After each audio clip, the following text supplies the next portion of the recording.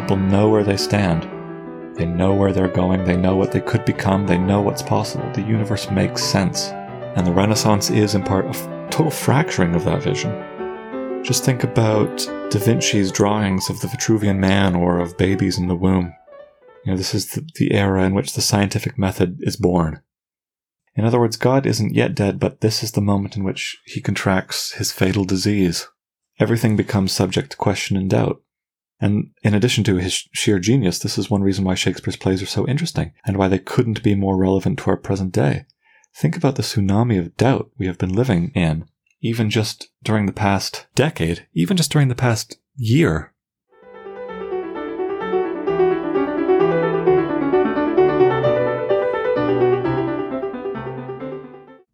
Hi everyone. In today's recording, I'll be discussing one of my favorite works of literature of all time, Hamlet by William Shakespeare. For the quote of the day, I'll cite this very, very short quote by William Hazlitt, the 19th century essayist and critic, who said, "It is we who are Hamlet." And for an elaboration of what this could mean, a discussion of some of my favorite moments of the play, and other topics such as what is Shakespeare's conception of the human, what is the cause of tragedy, let's go right into that recording.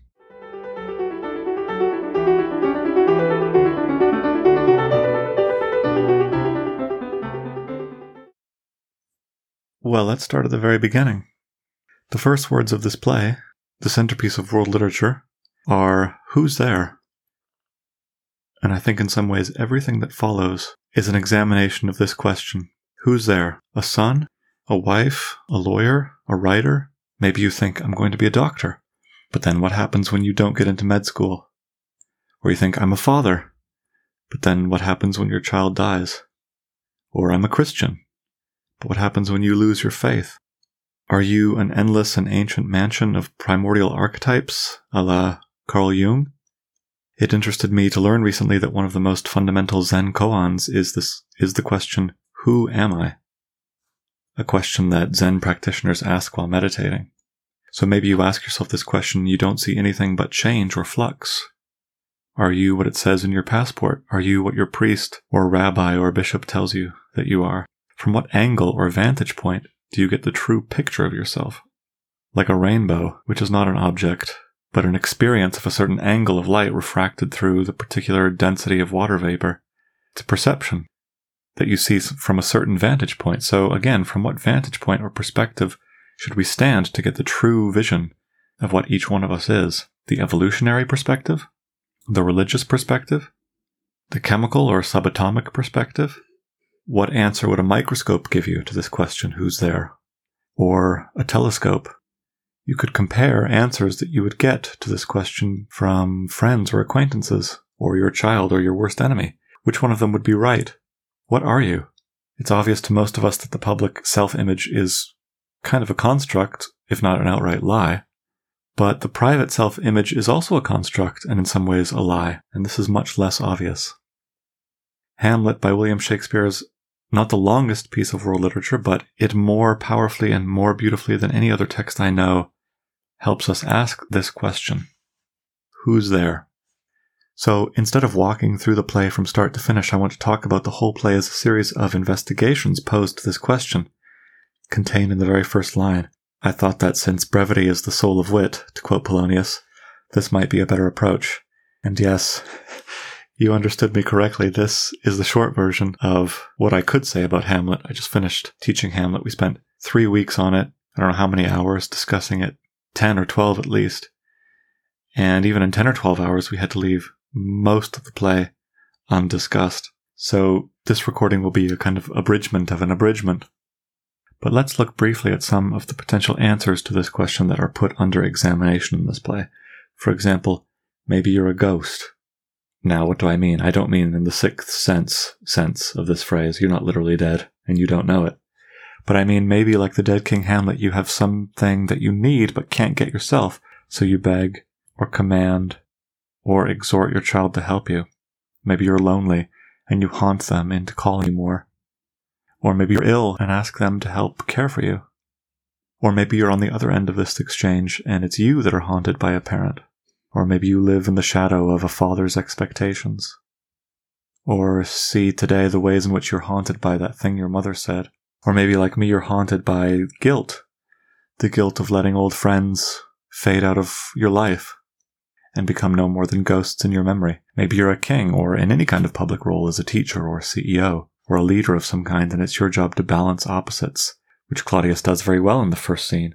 But this slick outer veneer of calm and balance can often come at the cost of one's own soul. Like Emerson says, we know that the rifle has its kickback, that karma is real.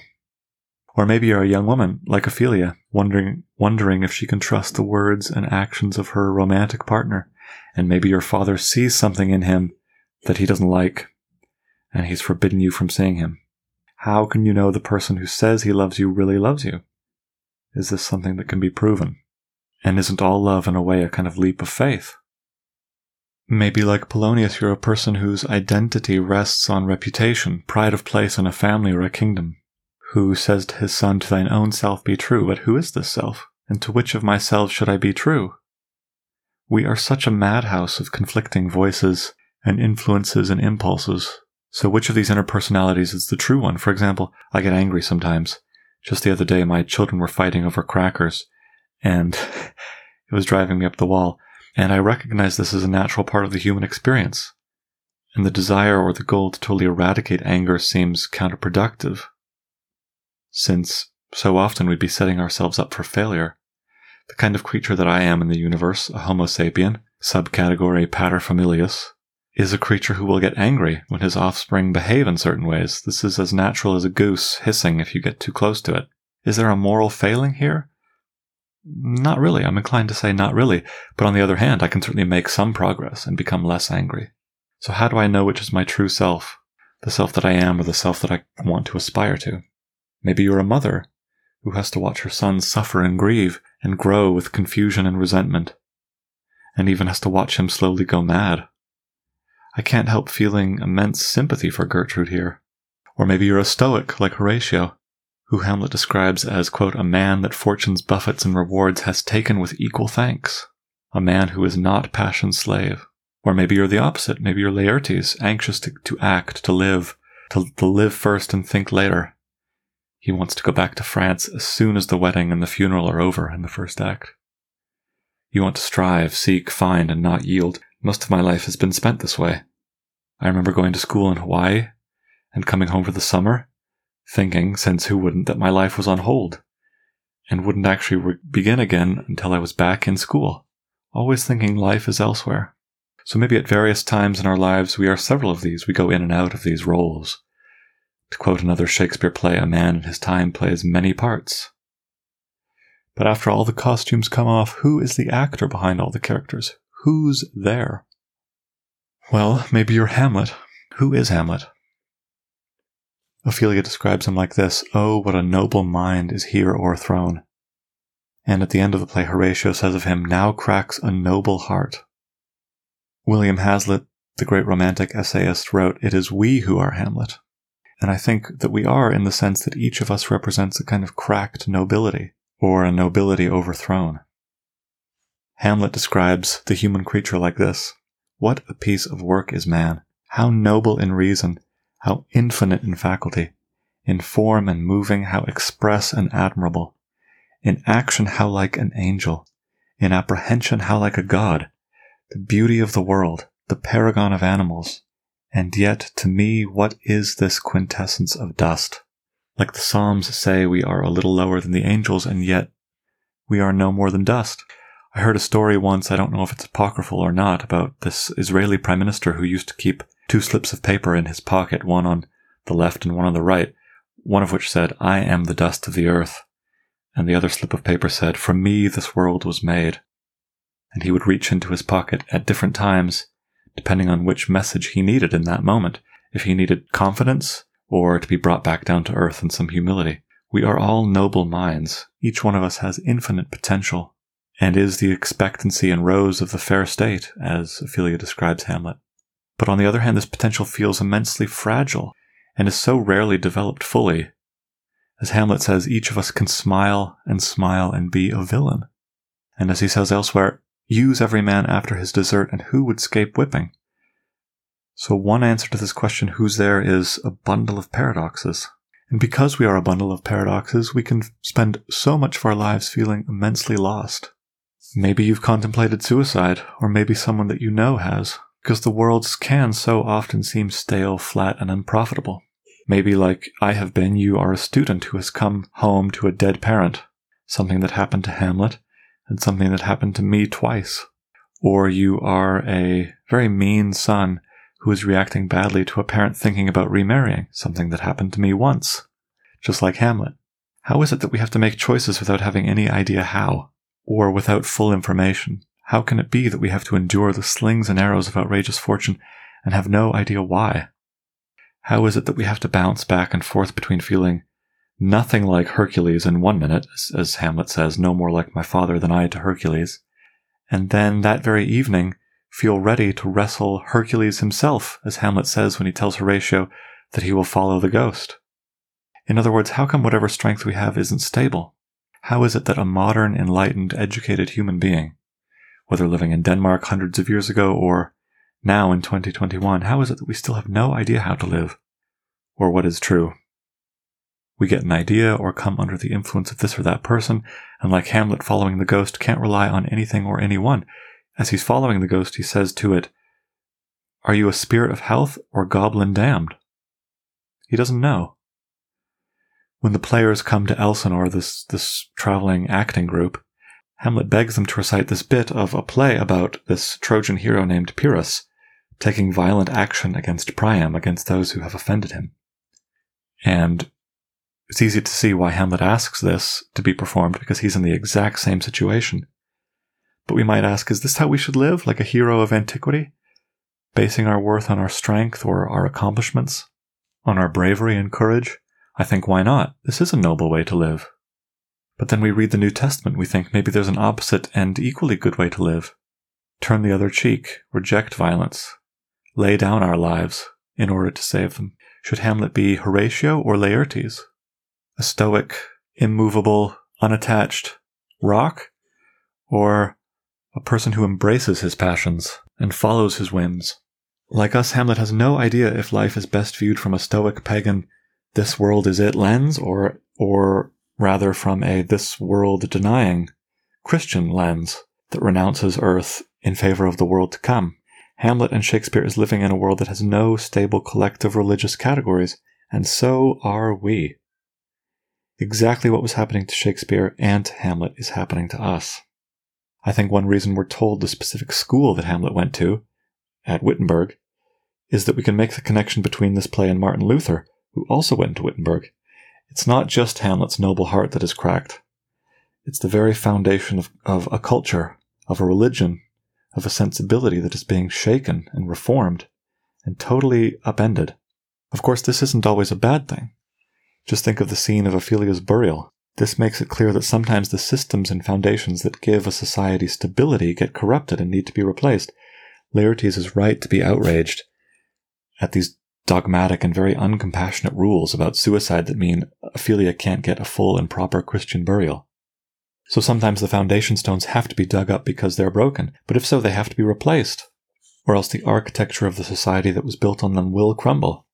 False and much lesser sources of meaning will come in to take their place, like the religious wars that came as a result of the Reformation, or in our day, tribal allegiance to political party, neither of which is meaningful enough to satisfy our deepest spiritual needs or anchor a civilization in the way that most religions have. Nietzsche diagnosed this problem a long time ago, giving the very horrified pronouncement that God was already dead and had been for some time, at least perhaps since the Renaissance, when this play was written. Claire and I recently read Dante, so he's been on my mind a lot recently, and if you think about Dante as a transitional figure, he could be the last author to posit a unified and collective vision of meaning. Of course, this risks oversimplifying things, but this medieval view of the world has everything in its place.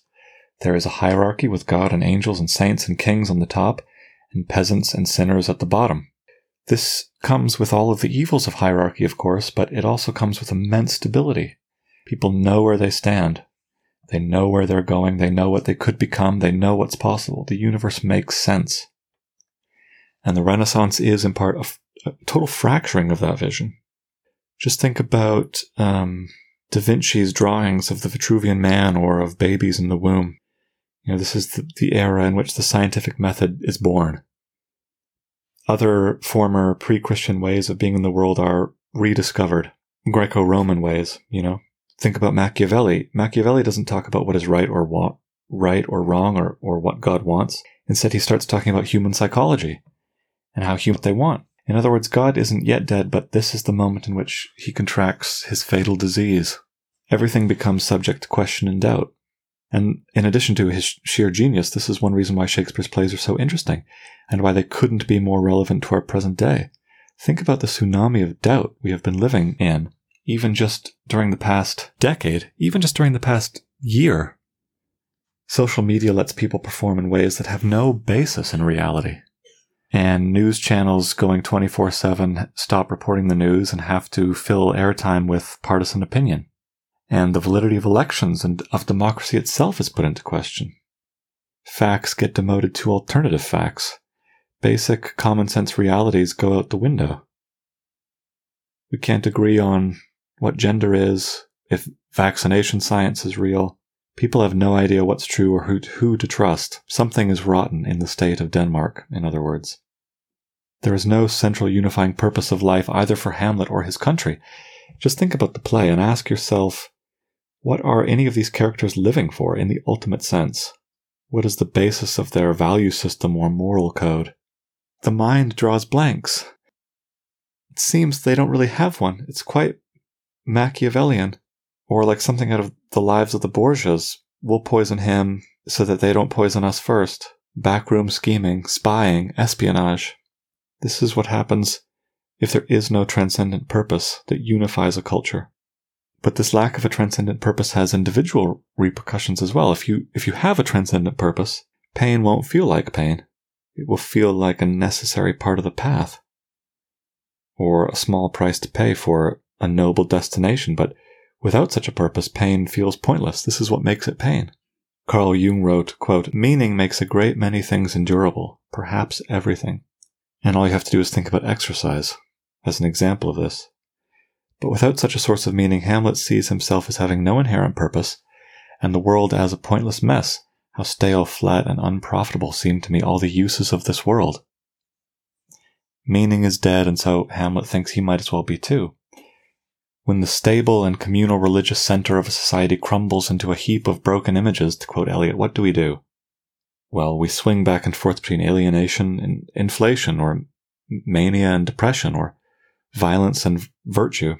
And actually only in this context can the question, who's there, make any sense at all. Despite our common humanity, such a question, who's there, would have probably been very confusing to a classical Roman, or a medieval Christian, or any society whose main unifying myth has not yet crumbled. There was enough communal stability and individual certainty that this question never would have arisen. But when all idols get smashed, and when God draws that fatal fever, when modern science reveals to us things about ourselves we can't comprehend, we have every reason to wonder, who's there? Who's really there? I think this could be one reason why the soliloquy becomes such a potent structural tool for Shakespeare and his contemporaries. Because it's a very revealing medium to explore what we are like when left alone. Or maybe better to say, when left to our own devices. Hamlet starts his second soliloquy saying, "Now I am alone." Which always makes me wonder, but is he? But are you? Think of closing the door, being totally alone. Are you yourself? Are you your true, authentic self in the bathroom? My wife once recently embarrassed me by telling me she could hear me talking to myself in the bathroom. I was quite embarrassed by this, because it revealed to me that even then I'm performing.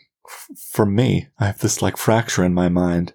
And even then there are things that I can't explain to myself, and so try to, The fact that I talk to myself is very interesting because it suggests that what solitude has to reveal to me is this inner fracturing that I see writ large throughout society. In Romans, we see Paul writing, "For what I want to do, I do not do, but what I hate, I do." And both the player king in The Play Within a Play, called The Mousetrap, and Claudius himself echo this sentiment. The player king says, remember, his wife, the queen, says, "I'll never remarry after you're dead." And he says to her in response, Don't say that. You don't know what's in control of your wishes or desires. Maybe you'll change your mind. Don't make promises you can't keep. He says, our wills and fates do so contrary run that our devices still are overthrown. Our thoughts are ours, their ends none of our own. How is it possible that we are not in control of who we are or how we act? If Hamlet knows what to do and has opportunities to do it and is justified in doing it, why can't he do it? He sees the player's eyes brimming with tears for a fictional character, for Hecuba, and Hamlet asks, who is he to Hecuba or Hecuba to him? Why can't Hamlet act in the way he wants to? I once made a goal of trying to read for French in 20 minutes every day. I have the time. I can do it. I have the desire to do it. I want to do it. But I'm not doing it because I'm lazy. This is a total mystery to me. Interrogate any action and it immediately starts to become a complete mystery. When I do the dishes, for example, part of it is altruism, I suppose, because I want my family to have a kitchen that doesn't oppress them with its mess, but part of its desire is to be seen doing the dishes. To be seen as a good husband and father. And if I had a nickel for every time, especially in my youth, I've attempted to be seen reading a book, an especially sophisticated and hefty book, I'd be a very rich man. I also wasn't faking interest in these books. I wanted to read them. So it's a very blurry line. Where does the mask end? The suits and trappings, as Hamlet says, and the true face begin. Who's there? Person, this word person in English, comes from the Greek word persona, which you can divide into two parts, per and sona. Per means through, and sona means sound. So it means that through which sound moves. It has this etymology because this word persona is the word that Greek actors used to describe the masks that they wore, because they had mouthpieces shaped like little megaphones so that they could project better into an amphitheater. I think this etymology is very revealing. In a way, that's what we are. Someone is wearing us and performing us. We are a role and not the actor. And we can't swap roles, no matter how much we try. When I was a teenager, there was this TV show I really liked, with this character I really liked. I won't say who or what, since this would be too embarrassing to admit. But this character was very charismatic and smart and funny and quote-unquote deep, and had a way of talking and a way of life that I really envied. So I started to copy him. Copy the way he dressed and spoke. I parroted his ideas, And it didn't take long for me to realize that none of this was ever going to stick. I couldn't take the mask off of my face and swap it with another mask. I was a different character. I had a role in the play of the universe that was unique and that couldn't be changed. Think about the contrast between Hamlet and Fortinbras, for example. Hamlet admires Fortinbras as a man of action, and at least part of Hamlet wishes he could be Fortinbras, but he can't. And, there are many reasons, obvious ones, but one reason is that Hamlet sees the actions that Fortinbras takes, the great military campaigns, as totally pointless. So even if you want to believe other things or have different opinions or adopt different ideas, you can't really. This is in Act 4, Scene 4, when Hamlet leaves the play for a while to let some of the other characters shine, and he delivers his last official soliloquy, part of which goes like this. Examples gross as earth exhort me. Witness this army of such mass and charge led by a delicate and tender prince, whose spirit with divine ambition puffed, makes mouths at the invisible event, exposing what is mortal and unsure to all that fortune, death, and danger dare, even for an eggshell. Rightly to be great is not to stir without great argument, but greatly to find quarrel in a straw when honour's at the stake. How stand I then, that of a father killed, a mother stained, excitements of my reason and my blood, and let all sleep, while to my shame I see the imminent death of 20,000 men that for a fantasy and trick of fame go to their graves like beds, fight for a plot whereon the numbers cannot try the cause, which is not tomb enough and continent to hide the slain. And of course, though paraphrase is always horrible, I suppose my paraphrase of these lines would be that Hamlet sees two ways of being in the world at this point in the play. At this point in the play, option A would be do nothing, submit to fate, be pigeon-livered and let the universe, the slings and arrows of outrageous fortune stomp all over you. Or option B, strive, seek, find, and not yield, Be as hard-working and courageous as Fortinbras, and the fruits of your labors will be, here's the surprise, eggshells, scraps, trash, a plot of land that isn't worth fighting for. So option A, don't try and get nothing, or option B, try really, really hard and get basically nothing. This describes so much of modern life to me. And I have spent my share of time bouncing back and forth between these two categories. I think everyone does.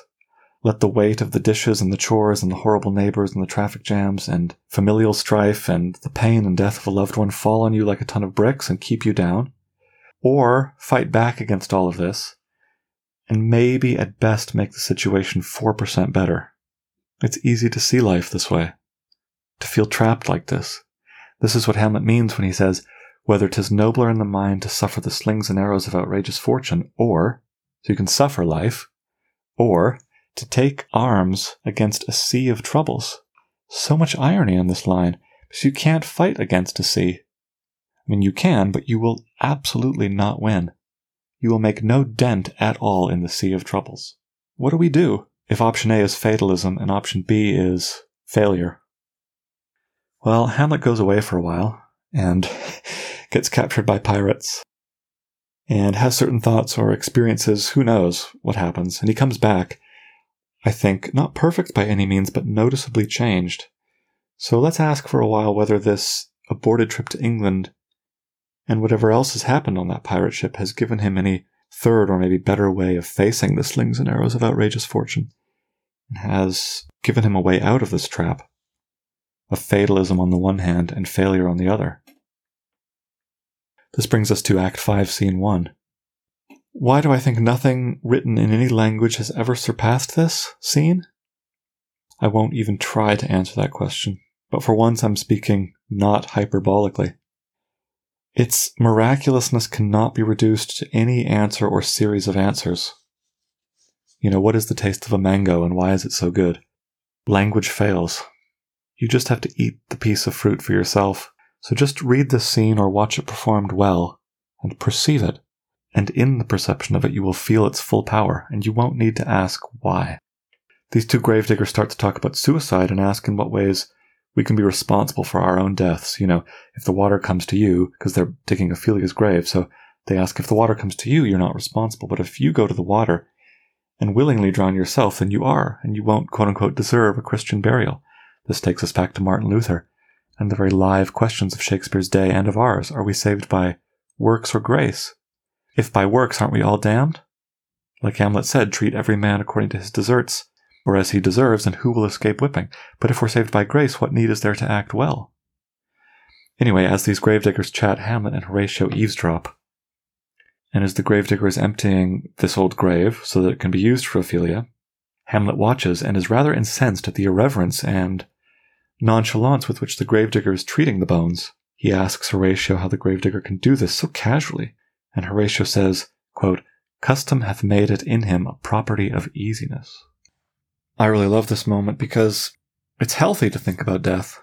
You know, our entire culture tries with all of its strength to suppress death. In North America and in Europe, at least, we've created societies in which death is totally covered up. It can be disturbing at first for a person not used to it, but, you know, the practice of memento mori is not a depressing way to live. You know, for example, I have only so many more moments with my daughter. When is the last time that, she's 7 right now. So sometimes I ask myself, when is the last time she'll sit in my lap? She still does. She's getting pretty big, and I don't know the answer to that question. Any time could be the last time. And I think being hyper-conscious of this finitude can make every moment like this incredibly precious. You know, the great contemporary of Shakespeare, Montaigne, the French essayist, wrote in his essay called That to Philosophize is to Learn How to Die, he wrote these few sentences which I really love. There is no place on earth where death cannot find us. Even if we constantly twist our heads about in all directions as in a dubious and suspect land, men come and they go, and they trot and they dance, and never a word about death. All well and good. Yet when death does come, to them, to their wives, their children, their friends, catching them unawares and unprepared, then what storms of passion overwhelm them? What cries of fury, what despair! to begin depriving death of its greatest advantage over us, let us adopt a way clean contrary to that common one. Let us deprive death of its strangeness. Let us frequent it. Let us get used to it. Let us have nothing more often in mind than death. So we do not know where death awaits us, so let us wait for it everywhere. To practice death is to practice freedom. A man who has learned how to die has unlearned how to be a slave. I think the gravedigger has this wisdom. As Horatio says, custom. This is a customary practice for him to dig graves. He's been doing it for many years. Hamlet is maybe on the verge of getting this wisdom. I love that the gravedigger is the only character in the play who is as smart, and maybe smarter than Hamlet, who can outwit Hamlet. In the verbal jousts they have, the gravedigger always wins. For example, Hamlet says, "What man dost thou dig for?" The gravedigger says, "For no man, sir." "What woman, then?" "For none neither." Hamlet, "Who is to be buried in't?" The gravedigger says, "One that was a woman, sir, but rest her soul, she's dead." And Hamlet admits defeat here in this little verbal joust. He says, "How absolute the knave is, we must speak by the card, or equivocation will undo us." So this life in the dirt, facing death every day, has given the gravedigger a source of wisdom, I think. I know what you're thinking. Hamlet has certainly thought a lot about death. So what's the difference? Well, I think for Hamlet it's all conceptual up till now. He lives in the palace. The gravedigger touches bones every day.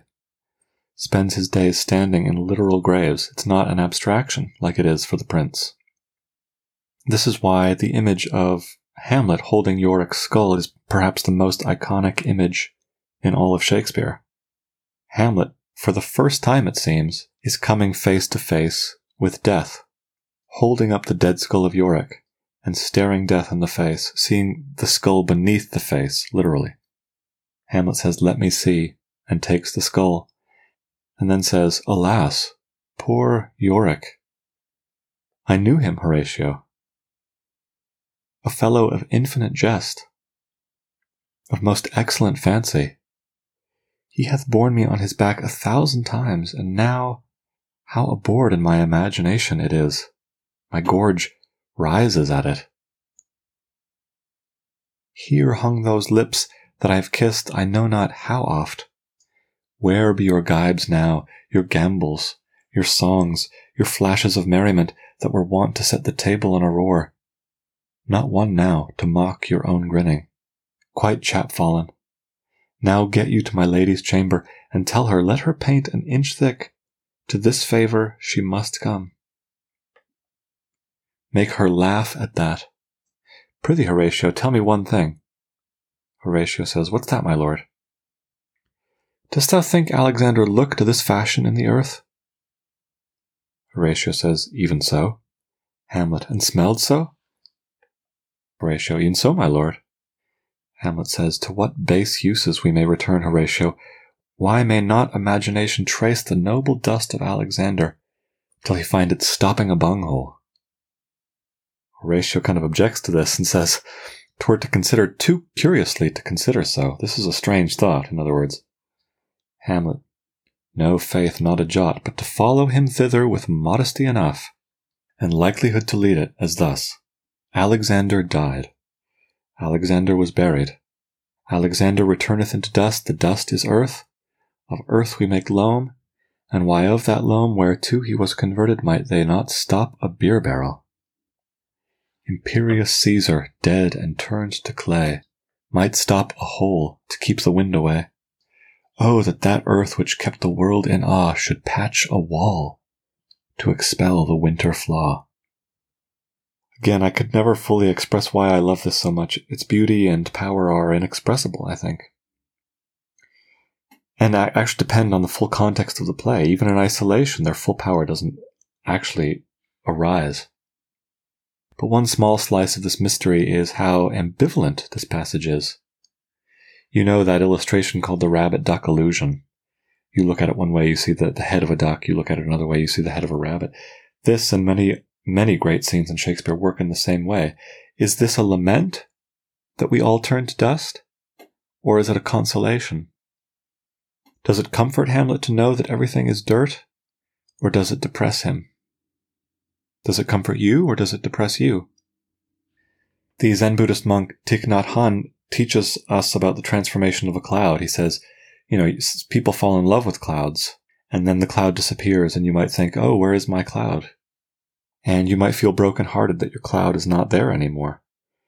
But he teaches us that the cloud hasn't died. It has just changed form. It's become rain, which has filled a well, which you've drawn water from for your tea, which you are now drinking.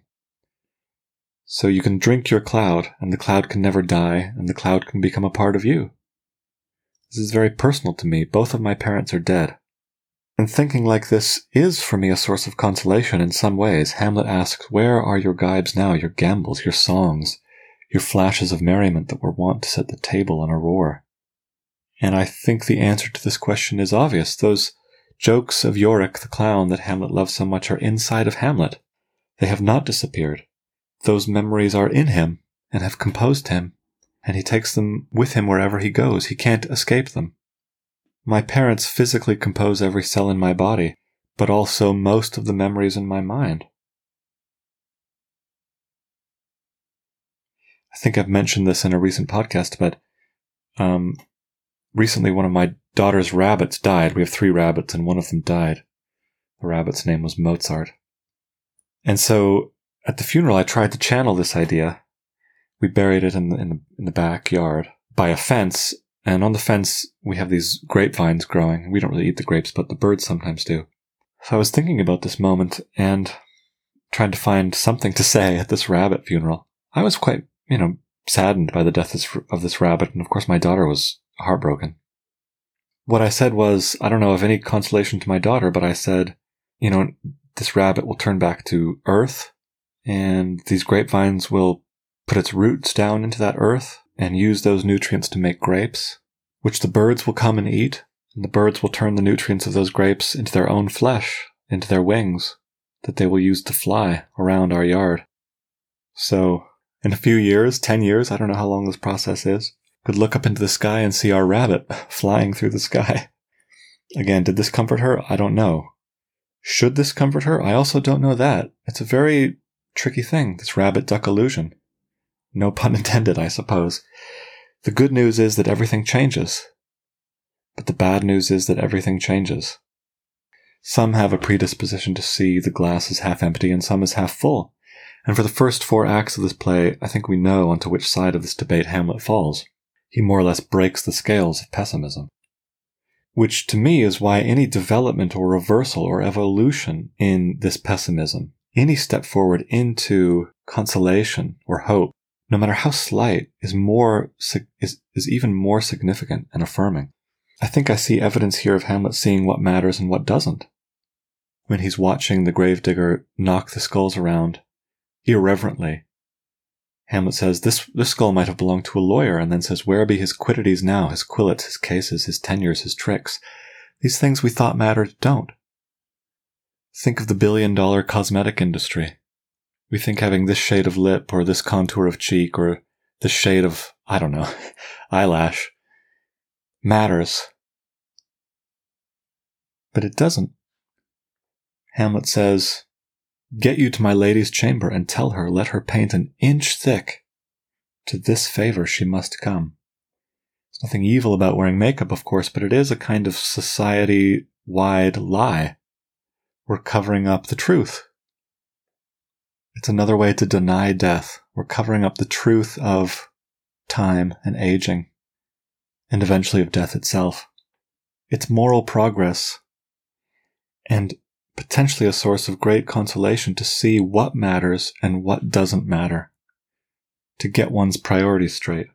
So maybe the answer to the question, who's there, is, like Hamlet realizes in the scene, just a pile of carbon and hydrogen and calcium, just base uses, as he says. Maybe Claudius is right in Act 1 to say that the death of fathers, is nature's common theme, that we're all just atoms in a void or links in a chain. Seeing life from this vantage point can help us keep our priorities straight and not be so attached to certain forms. And to know that if everything changes, our grief will also change too.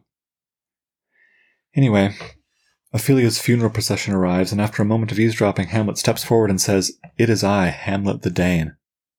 I think this is a crucial moment in the play because he's assuming the role of king. The Dane is the title that the monarch gets to refer to himself as, the Dane, the archetypal Dane, yeah?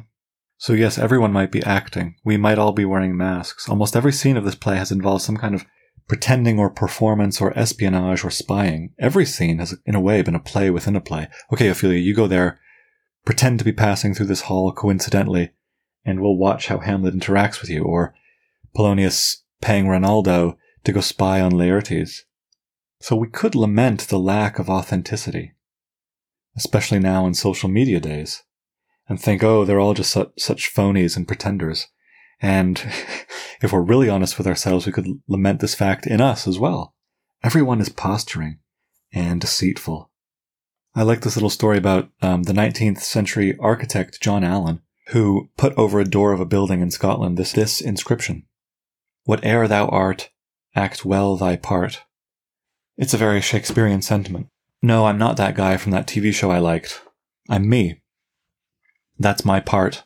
That's the part that was written for me in this play called Life.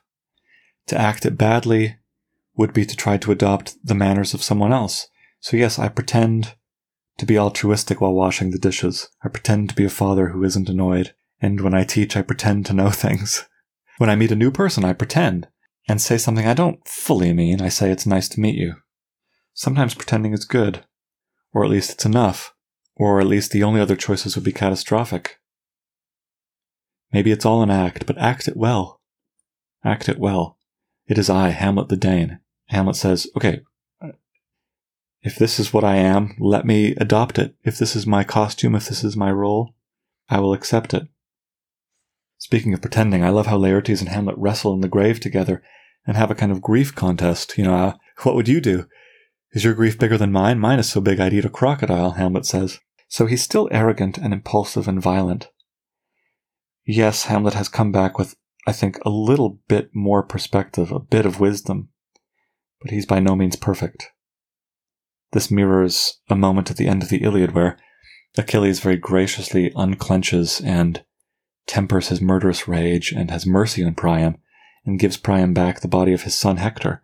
And then Priam says, okay, but can I have it now, quickly, without waiting? And Achilles gets instantly mad and says, don't try my patience. All moral progress is slow and zigzaggy. Hamlet has had some kind of insights, some kind of maturity, some kind of growth. But any moral improvement could just reveal new territory in our soul that needs work.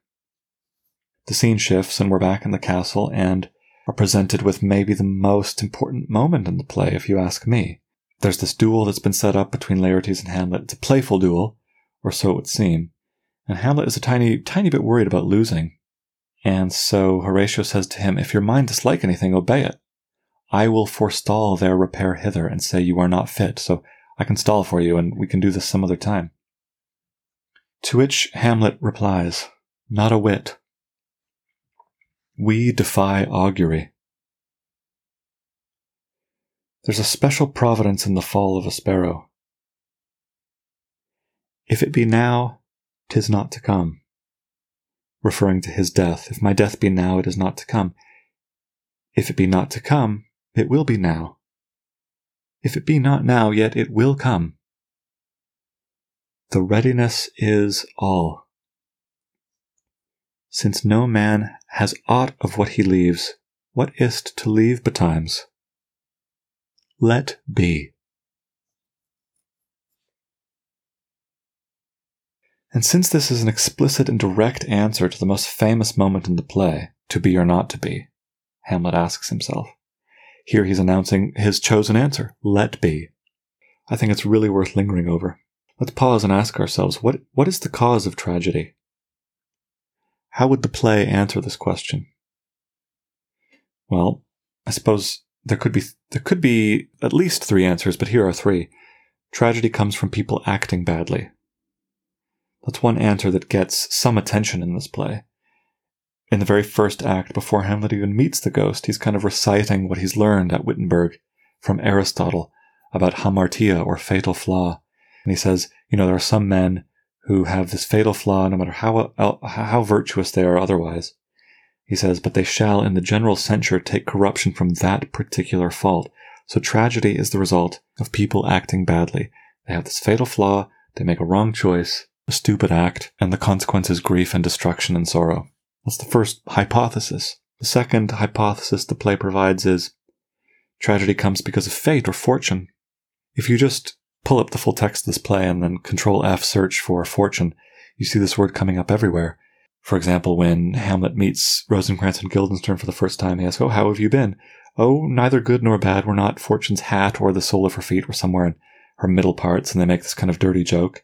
So there's this idea that our lives are totally controlled by external forces known as fate or fortune, and nothing we do can change them in any way. So tragedy, what is the cause of tragedy? It's baked into the universe. It can't be unwritten.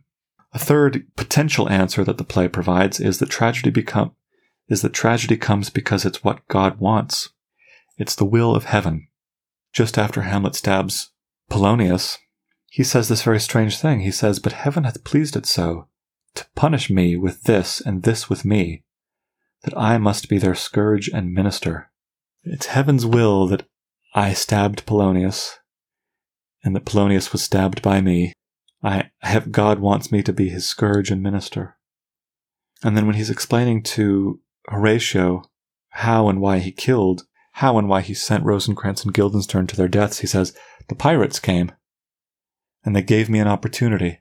And I read the letter that was sent with Rosencrantz and Guildenstern announcing that I was to be put to death, and I wrote a false letter, and it just so happened that I had my father's signet ring that would formally seal this letter as a decree from the monarch. What a coincidence that was. All of these coincidences must have been from God," he says. This is providence. Hence, his idea, there's special providence in the fall of a sparrow. So a trick question I could ask is, which of these proposals is correct? Tragedy comes from fatal flaws, tragedy is baked into fortune, or tragedy is what God wants? Well, of course, all of them in a way are correct. But do these theories, or does that answer, help us in any practical way in shouldering the burdens of life? Hamlet, I think, has sensed this and has come to what I think is an immensely wise realization. The readiness is all. Let be. And to tease out what makes this so wise, I think, just pick a choice that you've struggled making recently. This play is full of people trying to make hard choices about life. All of these questions that they ask, for example, to what issue will this come? Or whither wilt thou lead me? Or how may we try it further? Do you know me, my lord? What is the matter, my lord? Our lives are plagued by similar questions, What should my major be, or my career? Should I take this job or that job? Whom should I marry? How much of my homework should I do today? What should I eat? What should I not eat? How much exercise can I afford to do or not do? Is this white lie acceptable? How much TV should I let my kids watch? I'm thinking lately about what will happen if I don't repair the rain gutters on my house and let the water pool near the foundation for one more year. In the context of this choice or that dilemma, you can ask yourself what it means to say that the readiness is all. That you should let be, let go. There are things, many things, important things, outside our knowledge and outside our control. Since they are outside our knowledge and control, there's only one skillful and healthy way of reacting to them. You can't know in advance if picking that job or this one is quote-unquote the right thing. You weigh the evidence, you try to make a rational choice, but even if you spend months trying to figure out who to marry, eventually you have to make a leap of faith. Are you a spirit of health or a goblin damned? I don't know. We always have to act with imperfect or incomplete knowledge. This is where we have to let go. Let go of all desire for certainty, cravings, attachments, expectations, assumptions, demands. Let it all go. And just be ready. Be ready for whatever comes. Hamlet has clearly been reading the Bible. This moment of providence being in the fall of a sparrow is a reference to Matthew chapter 10. And later in that same chapter, we read verses that I think are really applicable here. I'd like to read them. This is starting around verse 25-ish. King James Version. Christ says, "Therefore I say unto you, take no thought for your life, what you shall eat, or what you shall drink, nor yet for your body what you shall put on. Is not the life more than meat, and the body than raiment? Behold the fowls of the air, for they sow not, neither do they reap. Which of you by taking thought can add 1 cubit unto his stature? Skipping ahead a bit, therefore take no thought, saying, What shall we eat, or what shall we drink, or wherewithal shall we be clothed? Take therefore no thought for the morrow shall take thought for the things of itself. Sufficient unto the day is the evil thereof. Very strange advice. Think, take no thought for the morrow? Really? Shouldn't I take out life insurance? Shouldn't I plan this lesson? Shouldn't I brush my kids' teeth so that they don't get cavities tomorrow? Take no thought for the morrow? Really? Think, well, yes, really, let be. Do what you think you should do so that tomorrow isn't totally ruinous, but then stop thinking about it. Let it be. Achilles, at the end of the Iliad, near the end, says, We will all die.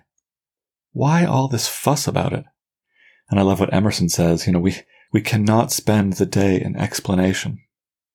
And part of what this play is a man, Hamlet, who has spent 4 acts trying to explain to himself what he is and what he should do, second guess, third guess, fourth guess himself, spending the day in explanation, and not actually getting on with the business of living. I really fully believe in the insight and the wisdom of this moment, but since this is Shakespeare, I can see a duck lurking in this rabbit, or a rabbit lurking in this duck. It's a very valid reading to see this moment not as moral progress or spiritual insight, but just the same old Hamlet. The very first thing that he expressed in his very first soliloquy, the moment he was on stage alone, was a desire to kill himself, or to die at least. So we are very justified in asking, is this just a new way to get to kill himself without any of the Christian guilt? It doesn't matter if Laertes will beat me. I'm going to die eventually. It might as well be now. If it's not now, it'll be later. Is this kind of fatalism disguised as Christian wisdom? Remember that this comes after the grave-digging scene in which the gravedigger proposes just such a doctrinal escape hatch. If the flood comes to you and drowns you, you aren't guilty of your own death. So this is Hamlet trying to commit suicide without being guilty of committing suicide? I don't think we can know this, really. There is and always will be something unplumbable about Hamlet, something contradictory and out of our grasp, which is exactly what makes him so human. To try to pin him down is exactly what the play warns us against. He says, you would play upon me, you would seem to know my stops. He's using the image of a recorder here, a pipe with holes in it. You would pluck out the heart of my mystery, you would sound me from my lowest note to the top of my compass. And I think the insight of this play is that this is the condition we're all in relation to ourselves. We lack insight into ourselves and cannot sound ourselves from the lowest note to the top. We are instruments that either we don't know how to play, or that we in fact aren't playing, but are being played by someone else. To thine own self be true, Polonius says. I don't know what this means. Why do I do things I know I shouldn't, and do things and don't do things I know I should, and multiple times a day? Who's there? Who's there? I love this joke that T.S. Eliot tells about cats. He says that cats have 3 names. The first is the name that everyone knows them by. The second is the name that only a few close friends know them by. And the third is the inner secret name that only the cat knows. This might be true for cats, but most humans, I suspect, live their lives feeling like strangers to themselves. I want to skip ahead a little bit and go to the very, very, very end of the play. Here are the last 3 lines, spoken by Fortinbras, who is describing the corpses with which by now the stage is strewn. He says, "Take up the bodies. Such a sight as this becomes the field, but here shows much amiss. Go, bid the soldiers shoot." I love this moment because the play seems to conclude with a rhyming couplet, which is the normal custom. But then another incomplete line is snuck onto the very end. Go, bid the soldiers shoot. It's a half line, and it kind of muddies the rhyme. It muddies the closure that the perfect rhyme would have given us. This and a miss. So why do this? Remember how the play starts by announcing one of the central thematic questions. Who's there? So is there something similarly significant to make out of this very last half line? I was thinking about this, and one idea that came to my mind is that the play is like life, And like life, it cannot be tied up by a nice pretty bow of a rhyming couplet. It will leak and brim over any container, or any form that tries to sum it up. The tragedy of the play is over, but the play suggests here at the end that the tragedy of life actually never ends. We live it every day. And even the plot of the play seems to corroborate this. We start kind of where we started, with a new king, and a funeral, and with soldiers shooting, which is a very ominous and unsettling omen. We have, I know, skipped the actual duel between Hamlet and Laertes, and the intricate Borgia-like plot of all the various poisonings. Two main questions come to my mind as I read this last scene. As he's dying, Laertes says several times that all of this is just. He says, "Oh, I am justly killed with mine own treachery," and he says, "He is justly served," referring to Claudius. "It is a poison tempered by himself." And he says to Hamlet, "Exchange forgiveness with me. Mine and my father's death come not upon thee, nor thine on me." It's a very strange series of moments here at the very end. Is the ending of this play really just? Is this what justice looks like? That's my first question that comes to my mind. The second is, in what way is Hamlet actually noble? This is when Horatio utters his little eulogy, "Now cracks a noble heart.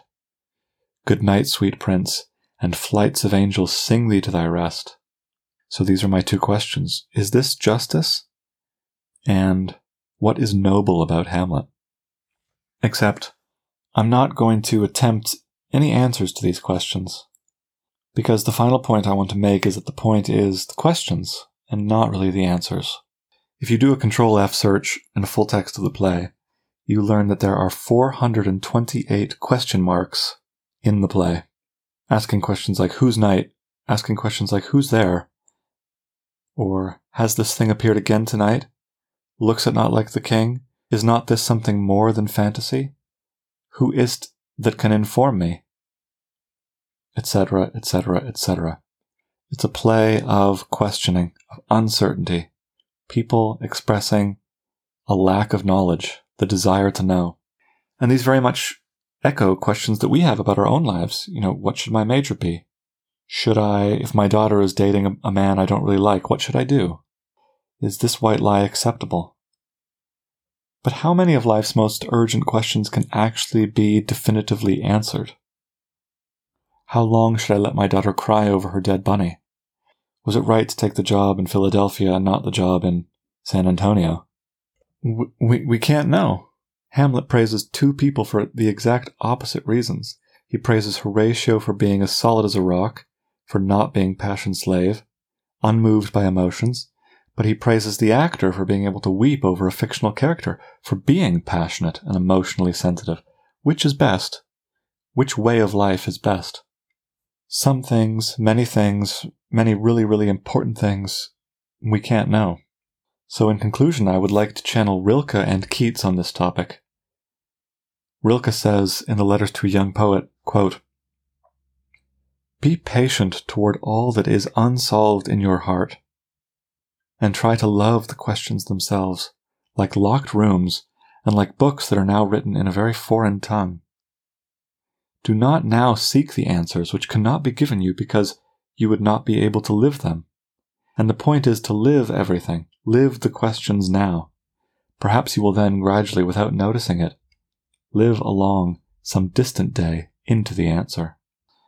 And Keats, in a moment of praising specifically Shakespeare himself, said, "And at once it struck me what quality went to form a man of achievement, especially in literature, and which Shakespeare possessed so enormously. I mean negative capability. That is, when a man is capable of being in uncertainties, mysteries, doubts, without any irritable reaching after fact and reason. Can we, quote-unquote, understand Hamlet the person, or Hamlet the play? Can we understand ourselves? Fully? Who's there? Hamlet's last words are, "The rest is silence." This is in some ways an appropriate answer to the question, who's there? We can't know. So, and of course I am preaching to myself here, maybe I should stop trying to control everything. Or, and I know this sounds like a strange thing to say coming from a person with a job at a university, but maybe I should stop trying to understand everything. I want to leave you with what I think are the 4 best bits of the play. The first is what Hamlet says to Horatio. There are more things in heaven and earth than are dreamt of in your philosophy. We are bigger than ourselves and more complex than we could fully fathom. The second little moment I love so much in the play is when Ophelia says, "We know what we are, but know not what we may be." And because so much is mysterious to us, we don't know what we might be, what we might be now, and what we may become in the future. And since there are more things in heaven and earth than are dreamt of in our philosophy, I think the wisest position to fall back on is acknowledging that the readiness is all, and that we should just let be, which are number 3 and 4. There are more things in heaven and earth than are dreamt of in our philosophy. We know what we are, but know not what we may be. The readiness is all, and let be. And to quote Forrest Gump, that's pretty much all I have to say about that. Except, of course, it's not. Think of how much we skipped over most of the play, the vast majority of the play. I tell my students, even after spending 3, 4, or 5 weeks on a play like this, you haven't, quote-unquote, done Hamlet. You won't ever be done with it. There's only rereading. There's no such thing as reading, only rereading. So if I have anything to teach as a teacher, and I'm not sure I do, it would be reducible to a single word: reread.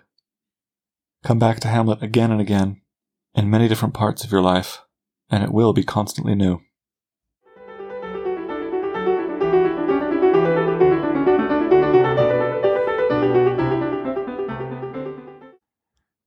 Well, that's it for now. Not sure what's coming next, but in the meantime, happy reading.